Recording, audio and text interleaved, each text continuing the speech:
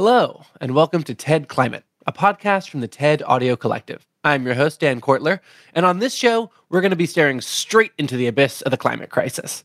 Don't worry, though, we're not going to bum you out too much. Each episode of this season will look at two different sides of the same issue.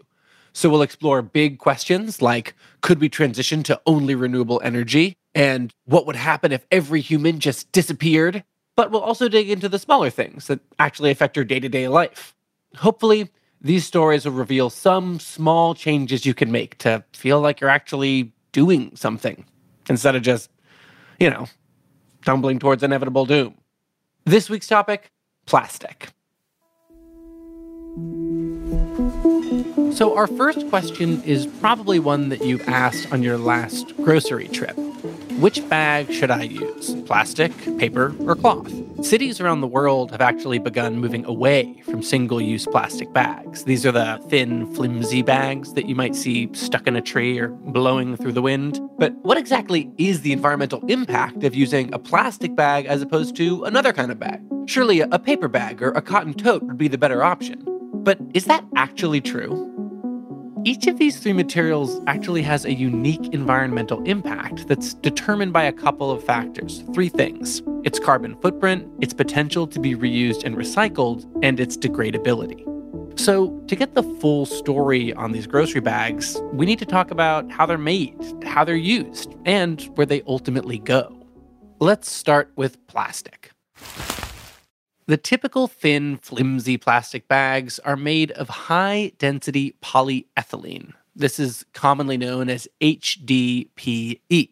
Producing HDPE requires extracting petroleum from the ground and applying extreme heat. This creates a polymer resin that is then transported alongside additional materials like titanium oxide and chalk to bag manufacturing plants. Here, coal-powered machines melt all the materials down and spin them into really thin sheets of plastic, which are then folded into the bags that you know and use. By the time one of these plastic bags reaches its destination, it's contributed an estimated 1.6 kilograms of carbon dioxide into the atmosphere. That might sound like a lot. It's actually the same amount of carbon that a car produces driving a little over 6 kilometers. But the alternatives actually possess a much larger carbon footprint. Paper is made from wood pulp, and when you account for the carbon cost of, removing a tree from its ecosystem, a single paper bag can actually be responsible for 5.5 kilograms of carbon dioxide. Meanwhile, growing cotton is an extremely energy and water-intensive process. The production of a single cotton tote emits an estimated 272 kilograms of carbon dioxide. So when we compare carbon footprints, plastic bags are surprisingly the winner. But environmental impact isn't just determined by carbon footprints. It's also determined by how the bag is actually used. Reusing or recycling these bags significantly offsets their environmental toll, mostly by reducing the demand for new bags. We can actually quantify the offset, too. We can divide a bag's carbon footprint by the number of times that we reuse it. So, for example, if a paper bag was reused 3 times, then it would have a lower net impact than a single-use plastic bag. It would basically have the impact of 1/3 of one paper bag. So the carbon footprint of a cotton tote could be similarly lowered. Just have to reuse it 131 times. So of these 3 options, durable cloth totes are the most likely to be reused. Evidence shows paper bags are quickly discarded due to their tendency to tear. This issue plagues HDPE bags as well. But even when these bags are made to avoid tearing, their widespread availability makes it really easy to just treat them like a single-use item. Although researchers do estimate that 40% of HDPE bags are reused at least once for throwing out waste. All you cat owners know what I'm talking about. Reusing these bags is great, but recycling them also offsets their carbon footprint. Unfortunately, recycling's not universally possible for each material. Many countries lack the infrastructure to efficiently recycle plastic bags. Cotton totes are perhaps even more difficult to break down and process. But since they're often reused for really long periods, they're still less likely to end up in landfills than paper or plastic. And it's this landfill that brings us to our third point. Whenever these bags aren't recycled, the third factor in calculating environmental impact comes into play: degradability.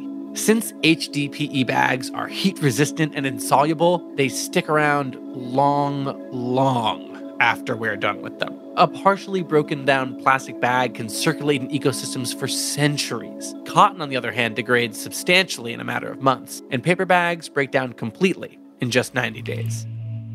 So, which of these 3 bags should you use? The answer is kind of none of them.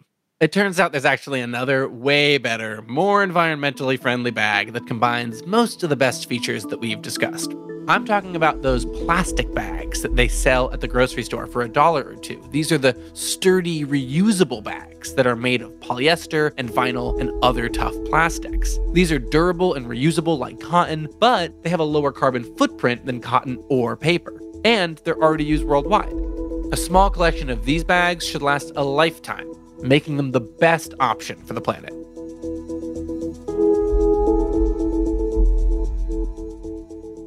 So maybe that was kind of a trick question, but it looks like no matter what bag you use, what's most important is to use it again, and again, and again.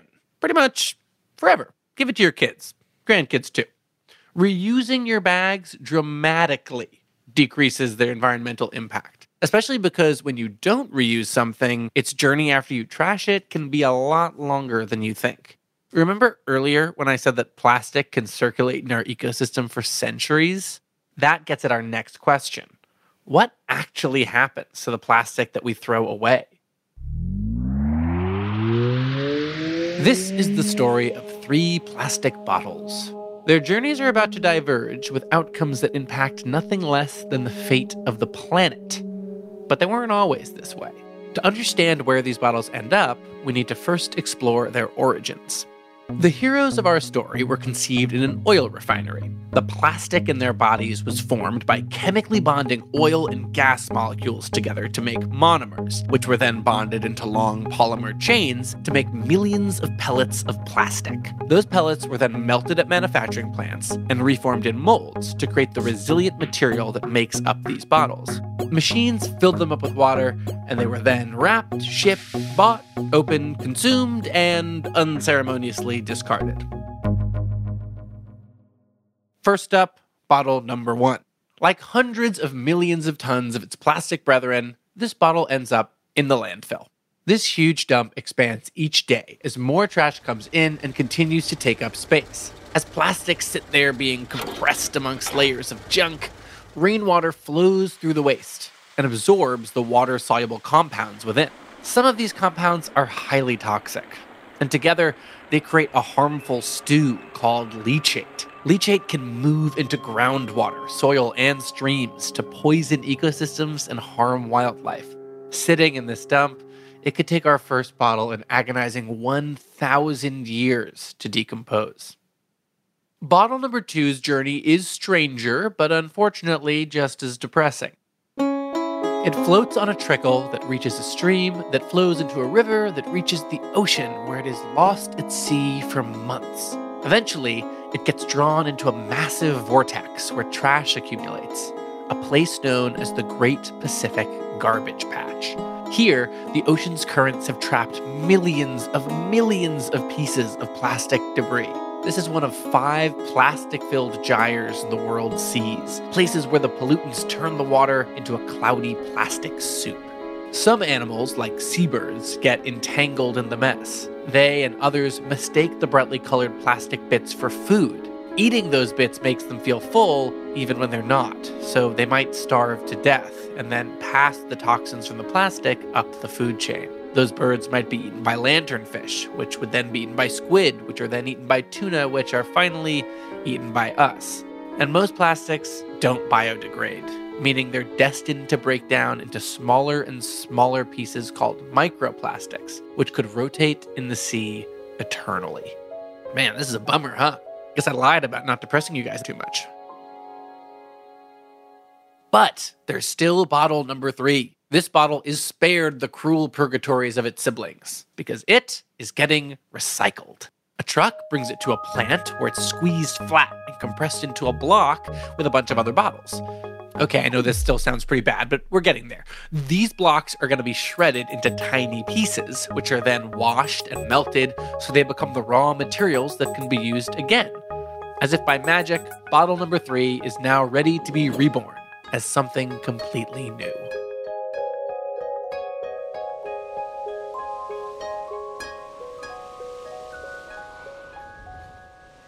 So there you have it. My big takeaways for this episode, good grief. First off, buy less plastic, like buy no plastic. It's not easy, I know, because plastic is everywhere, but it's a small change you can make that can have a huge consequence. Second, when you do buy plastic, try to reuse it as much as possible. And anything you can't reuse, find out if it can be recycled in your area. If it's not collected with normal recycling, you might still be able to drop it off at your local grocery store. Well, that's it for this week. Join me next time for more knowledge to help you fight off the crushing reality of the climate crisis. But seriously, learning how all this stuff works is actually the only way we can change things. And we can change things. But it takes everyone, so thank you for listening. You can get more involved by joining Countdown, TED's global initiative to accelerate solutions to the climate crisis in collaboration with Future Stewards. Find out more at countdown.ted.com. TED Climate is produced and edited by Sheena Ozaki and hosted by me, Dan Kortler. These lessons were originally made in animated form by the TED Ed team, so special thanks to them and to Michelle Quint, Anna Phelan, and Colin Helms.